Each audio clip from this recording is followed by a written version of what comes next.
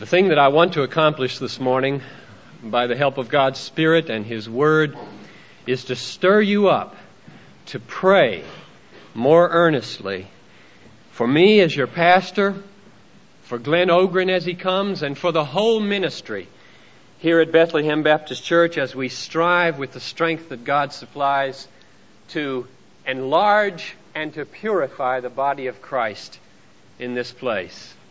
Unless the Lord builds the house, those who build it labor in vain.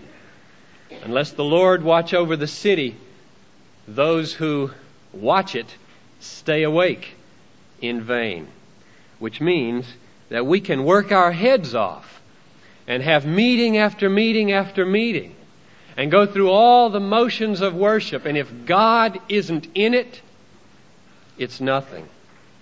And there are few things that are more fearful to me than the specter of a local church going on the momentum of tradition and habit when the power has been severed.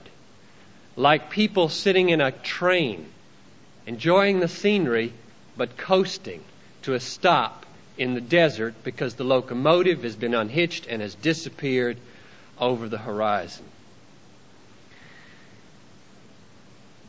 Earnest and heartfelt prayer is the means by which we get coupled up with that locomotive of God's power, isn't it? And didn't Jesus say, I am the vine, you are the branches. He who abides in me stays hooked up to the locomotive, and I in him. He it is that will bear much fruit. But oh, how easily a church can deceive itself that even when it's not praying earnestly, nevertheless all of its activity is something. And Jesus says, without me you can do nothing. It is nothing. And how grateful I am that Bethlehem is not severed from her power. The locomotive is hitched in. The sap is flowing. And I have a great hope today that you will be stirred up to pursue this even more. And great reason to believe that it will not be said of us what Paul said to one of the groups at Colossae. They are not holding fast to the head, from whom the whole body, nourished and knit together through its joints and ligaments, grows with a growth that is from God. If we don't hold to the head, no life. And prayer is the holding to the head, isn't it? So I want to urge you and stir you up that there be a spreading flame of prayer at Bethlehem Baptist Church this week and in the whole year to come. And not only private prayer, alone, in your closet, like Jesus said, at home, but also public and corporate prayer. And I hope that one of the main things I can do today is give you a compelling reason why we must pray that way too. And oh, may God teach us to pray and put it in our hearts to pray together this week, Wednesday night as we gather together, and Thursday night in these 5 homes. I think it will make a world of difference. History proves, doesn't it, that revival or the stirring up of spiritual life and power and joy and worship and zeal for outreach and the healing of animosities all comes when God pours a burden on a congregation for group prayer. It's all through history. When God pours out a burden on a congregation for group prayer, things change. And that's what I want to see happen. Reaching out to God in groups. May He give us that burden. Now the text this morning is 2 Corinthians chapter 1, verses 8 through 11, especially verse 11. But we have some important things to say about verses 8 through 10 as well. Paul says first that an unbearable experience has happened to him. God has taught him something in it, and now he has a great anticipation for something. Let's read it again. We do not want you to be ignorant, brethren, of the affliction we experienced in Asia. For we were so utterly, unbearably crushed that we despaired of life itself.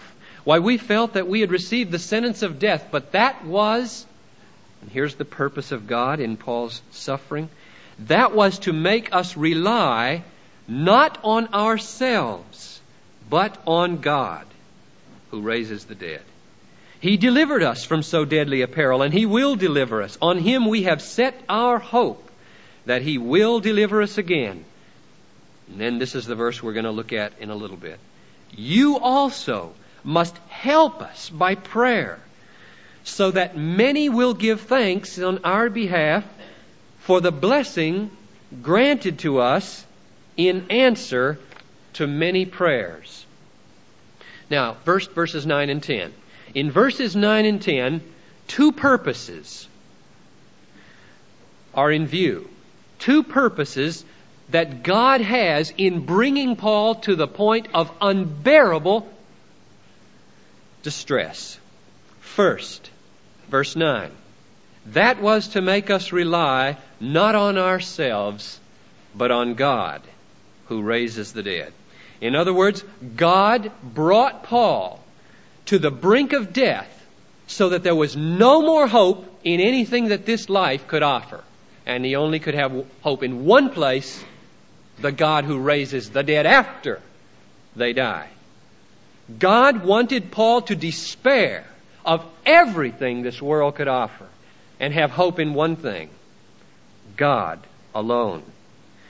Suffering, therefore, I conclude, is intended by God to bring to our attention and make us feel what is always true, namely, that we are very finite creatures, absolutely dependent on God for absolutely everything.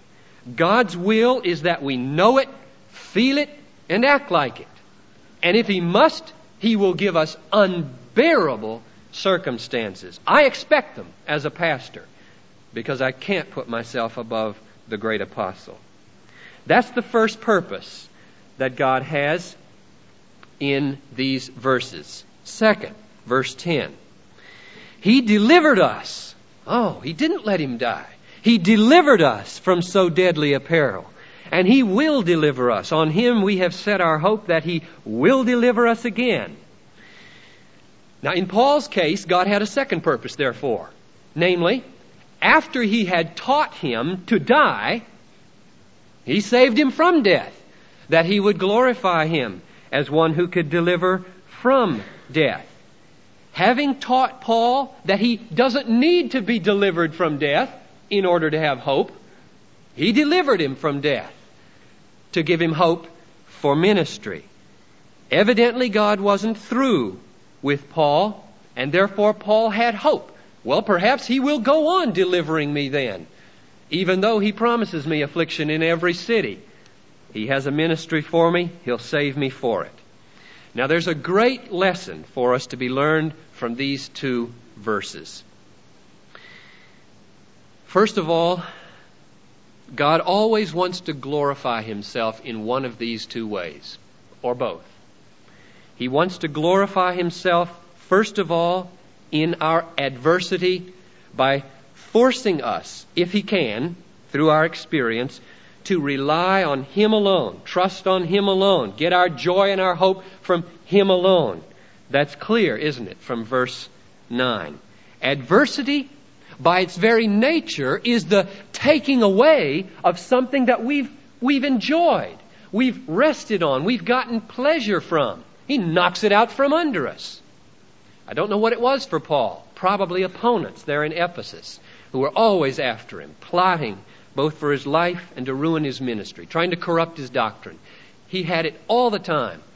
And God reveals to him, it's that you might trust me, Paul.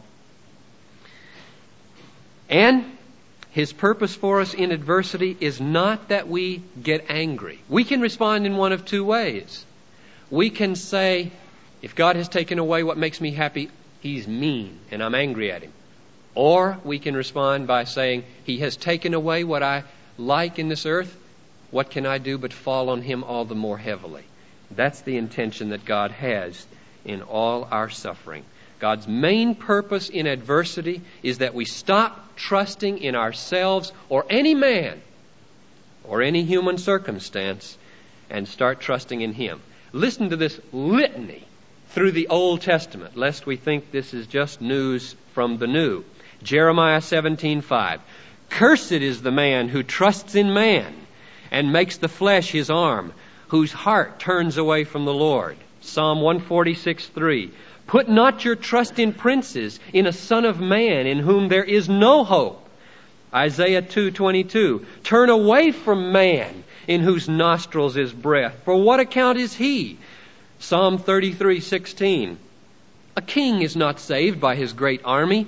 A warrior is not delivered by his great strength. The war horse is vain, a vain hope of victory, and by its great might it cannot save.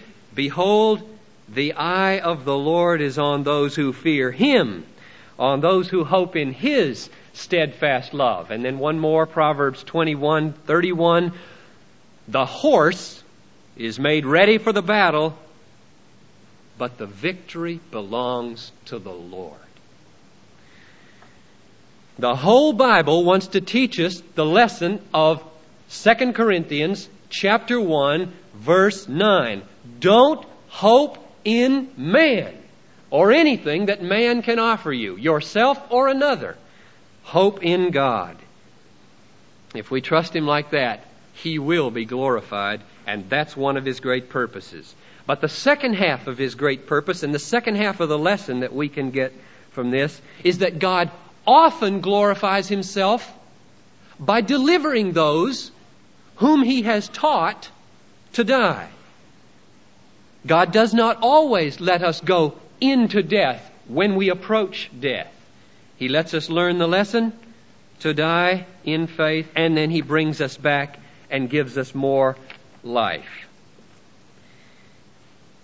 5 seconds before that VW van hit the front of the bus in which my mother was killed, my father, who was sitting in the front seat beside her of the bus, stood up, turned around to address the touring group in the bus.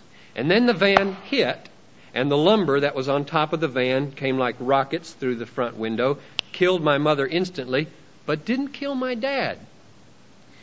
10 days later, when I was in the ambulance with him riding back between Atlanta and Greenville, he said,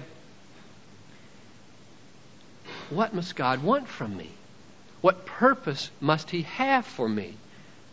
5 seconds. I stood up 5 seconds. Why me? And the answer is very clear.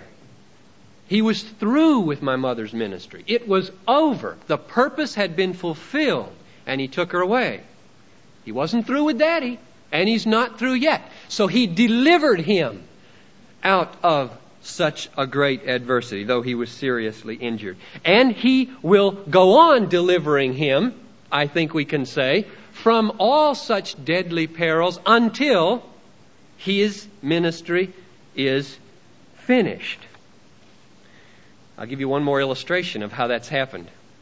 I've had great cause to praise the Lord because of how he has cared for my dad, whom I pray for every day and whom my mother taught me to pray for ever since I was a teeny little tot, every day for his safety.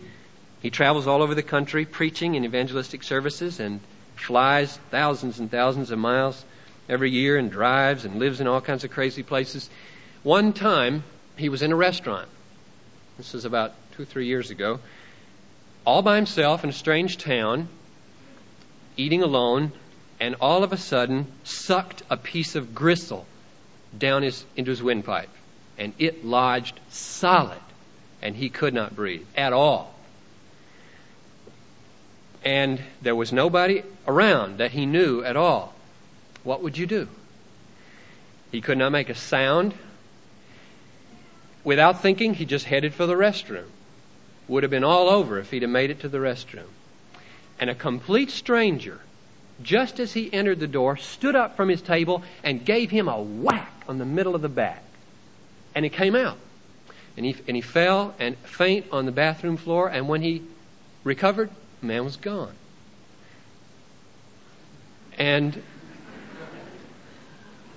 And he called me on the phone, and he said again, the same thing he said in the ambulance. What must God have for me to do? And that's the right thing to say. God will deliver us as long as He has a purpose for us. And He will glorify Himself. And I've praised God for how He's delivered my dad from many, many adverse circumstances. Now, that's what Paul wanted to say in verses 9 and 10 of 2 Corinthians 1. He turns now, having stated God's purpose in this terrible adversity that he had gone through, to verse 11. And here, even though he has great hope that God will deliver him from peril, he says, you must help us by prayer, so that many will give thanks on our behalf for the blessing granted to us in answer to many prayers. Now, there is what I call a line of prayer in this, and that's what you see drawn on the inside page of your bulletin. Because I think if you can see what I see in this line of prayer, it'll change your life. It'll change the way you pray, the way you think about prayer. The more I think about this line of prayer, the more insights it opens for me. And I want to share some of those with you this morning because they've been so helpful to me. That's a hard verse. I noticed Glenn this morning, just like I, had trouble reading verse 11. He had to stop and make sure he had it just right because it's a very complex sentence. I had to read verse 11 again and again, and I could not get the gist of verse 11 until I drew it on paper. And that's what you see there on that page. Now follow with me the line of prayer.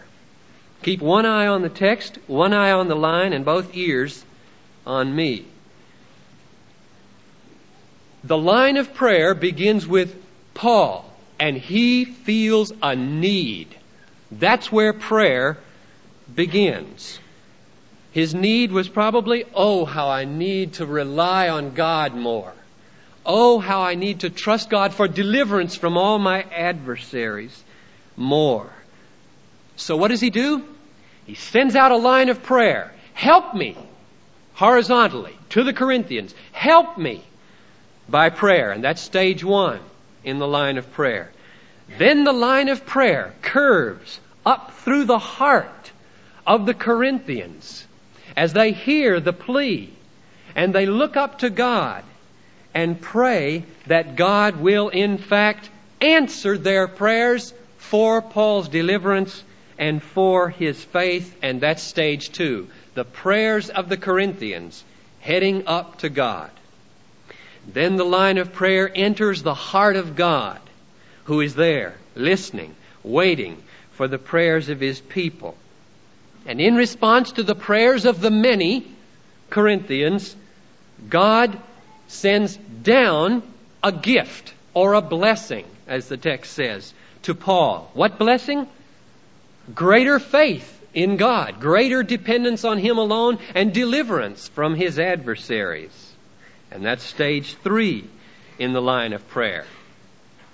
Help us by prayer, stage one. God, help Paul, stage two. God's answer, stage three. And now, just as many people heard the plea of Paul to help through prayer, so many people now see the answer to the prayers as they look. Look, Paul got out. He got out of the Philippian jail. He got away from Ephesus. He made it all the way through Berea and Thessalonica. He's coming down here to us. He's going to make it all the way to Jerusalem with that money. He may make it to Rome, to the ends of the earth, and preach to the emperor. Praise God. And that's line 4. They see the answer to prayer, and that curves up through their heart in praises and thanksgiving through many people back to God. And that's stage 5 in the line of prayer. And that's where the text stops. But I've added a little dotted line there because I think that there is something implied in the text that's not explicit, that is just a choice truth that I don't want to leave out. Namely, if Paul chose to motivate the Corinthians to pray for him by pointing out that it would abound in many thanksgivings to God, then it must be a great delight to Paul to think about God getting so many thanks. And if it's a great delight to Paul to see God being thanked, then that little dotted line that comes down from God is joy coming back into the heart of Paul as he sees God being thanked in response to many prayers, or the answer to many prayers. So that's stage 6 that I've added. In fact, I could go on adding stage 7 because God gets delight in Paul's delight and Paul gets delight in God's delight in his delight. And it's just a great spiral on up into infinite joy someday when there's no more sin to clutter up that spiral. That's the line of prayer. Let me sum it up just briefly. Paul has a great need, and he feels it. He knows he's coming into adversity. He said in Acts 20, verse 23, "The Holy Spirit testifies to me in every city that afflictions and imprisonments await me." He needs help. Help me, Corinthians. They hear the word. God, help Paul. God looks down. I hear the prayer. Here's the help, Paul. Paul is helped. He's delivered. He's free. He's preaching. He's full of faith. Who sees it? Lots of people see it. What do? Praise God. God has responded to our prayers, and the thanks go back to God, and He's glorified. That's the line of prayer. That's what ought to be happening in this church again and again and again. And there are more lessons in this than I can begin to say this morning, but I want to mention two. Two lessons from the line of prayer. The first is this. If you're like me, you've probably asked yourself why it is that corporate prayer is important. Why pray in groups? Why pray publicly? Why not just close the door, like Jesus said we should many times, and pray alone? Why does Paul not simply pray, "God save me from the enemies, God fill me with faith," and not write letters and tell other people to pray for him? Doesn't he think God can answer his prayer? Is he lacking in faith? Are we weak in faith when we ask many people to pray for something? And that's the kind of question I came to this text with, and I think the text gives a tremendous answer to why corporate and public prayer is so important. Why might God be more inclined to answer the prayers of many rather than the prayers of one? That's my question. And I think the answer begins like this. According to our text, the thing that's different when many people pray, notice many prayers, is that the stage is being set for lots and lots and lots of thanks. The more people that are earnestly praying for some blessing from God, the more thanksgiving will ascend to God when that blessing comes. Paul's argument is very simply this: you must help me by prayer so that many will give thanks when the prayers of many are answered. The reason for praying at all is so God might be thanked when blessings come. And God loves to be thanked. God loves to be thanked. And that's the basic premise here for why this prayer becomes so effective. He loves to be acknowledged and praised as the giver of all good gifts. Therefore, when I urge you, 400 people say, when I urge you to pray for some need, many people, I'm creating a situation in which the provision of that need will result in many, many, many thanksgivings, more than if each of us was praying privately. And therefore we tap into a tremendous incentive on God's part, because God loves to glorify Himself by doing what He must do to get as many thanks as possible. And that means answering the prayers of many people. God loves to be thanked by many, and therefore there is a power in church-wide prayer. Because the more people there are praying for the spiritual life of our church, the more thanksgiving will ascend when God gives it. Now, the same reasoning, which comes straight out of 2 Corinthians 1:11, the same reasoning also shows that we should not only pray in large numbers, but that we should get together in groups to pray. I'll try to show you how that follows. Picture two possibilities. One would be a dozen people privately in their homes praying for the release of Paul, say from jail in Philippi. Okay? They pray. God answers. Delivers Paul. They get word of it. They give thanks. God is honored. Great. But suppose that those dozen or so people met together in a group, in a room, in a living room there in Philippi. Just like the saints did in Acts 12 to pray for Peter's release when he was in jail. Suppose they got together and prayed, and the fervor of each other's prayer kindled each other's fervor up to God. God released Paul miraculously through this earthquake, and they hear about it. Then what would happen? The praises and the thanks would ascend, and is it not human nature? You see if this isn't true to your own experience. Is it not human nature to feel gratitude more intensely when somebody you love is sharing the experience with you? Is that not human nature to feel the joy of gratitude more intensely when someone you love is feeling it together with you? When you and I experience a blessing that we've asked for together, your thanksgiving deepens and heightens my thanksgiving. Because it works like this. Now, this is true for me, and I think it's human nature. When the answer comes, I see the blessing coming from God. I see it, and I'm glad. I rejoice. But then I look down, and I see it reflected in all your faces, reflected and magnified. And my joy, therefore, is compounded, and my thanksgiving is greater.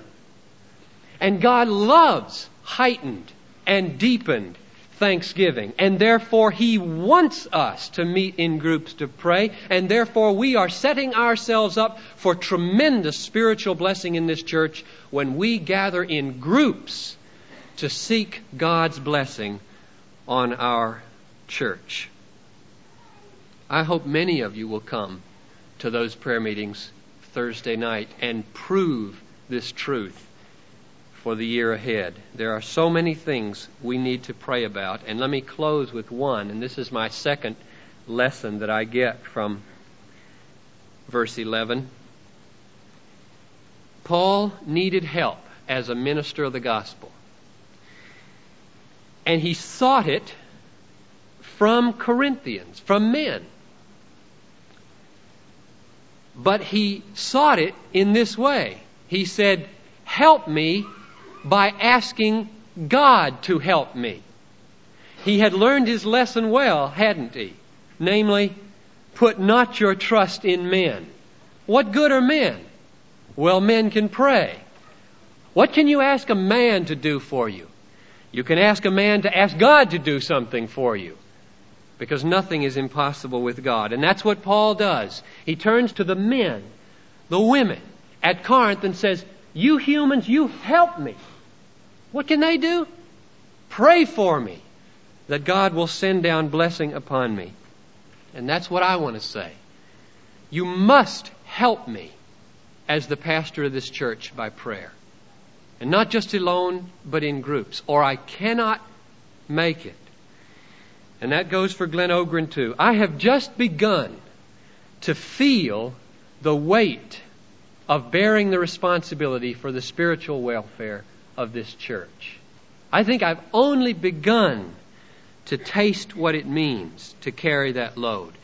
In 2 Corinthians chapter 11, Paul listed off all his hardships as an apostle, and then he said in verse 28 something with tremendous feeling that must have made those churches pray hard for him, and I hope it does you for me. He said in 2 Corinthians 11:28, apart from all the other things, there is the daily pressure upon me of my anxiety for all the churches.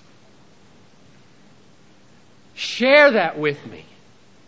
Do you feel anxious for our church and its spiritual life? There was a Scottish minister a couple centuries ago named John Welch, who was very famous for his prayer life. John Welch used to keep a blanket on his bed at night so that when he crawled out of bed in the middle of the night to pray, he could wrap it around him. And his wife would sometimes find him on the floor weeping in the middle of the night. And when she complained, he said, "Oh, woman, I have the souls of 3,000 people to answer for, and I know not how it is with many of them. Would you please resolve to pray for me in 1981? I know not how it is with many of you. Pray that I might rely more on God and less on men. Pray that I might be delivered from all temptations of every sort. Pray that I might do the work of an evangelist and see hundreds won to Christ. Pray that I might have vision for our future so that I can know which way to point us. And pray that I might hear the Word of God day after day and deliver it to you with life-changing power so that we just don't play games here at Bethlehem. And I promise to pray for you. And I think if we keep that covenant, God will do something very great. It says, it is beyond our imagination what mighty works of salvation and harmony and growth God may perform at Bethlehem Baptist Church in 1981 if we gather in His name and plead for His power. Let's close in prayer. Lord, again and again and again in history, here and there, from age to age, you have looked with favor on some churches and have chosen, apart from any human agency, to pour out a spirit of prayer upon those churches so that in response to many, many prayers, you might bless that church with spiritual life and fire and ministry, that many thanksgivings might ascend to you and you be glorified. And inasmuch as it lies within me, O God, I cry to you, do it for Bethlehem in 1981. Lord, I hear the sound of a distant wind. I see a small cloud on the horizon. And I believe, oh God, if we would pray like Elijah, there would come down a thunderstorm of blessing and life and outreach that would make this whole area of the city different and leave none of us untouched. Perform it, I pray, according to your great mercy. In Jesus' name, amen.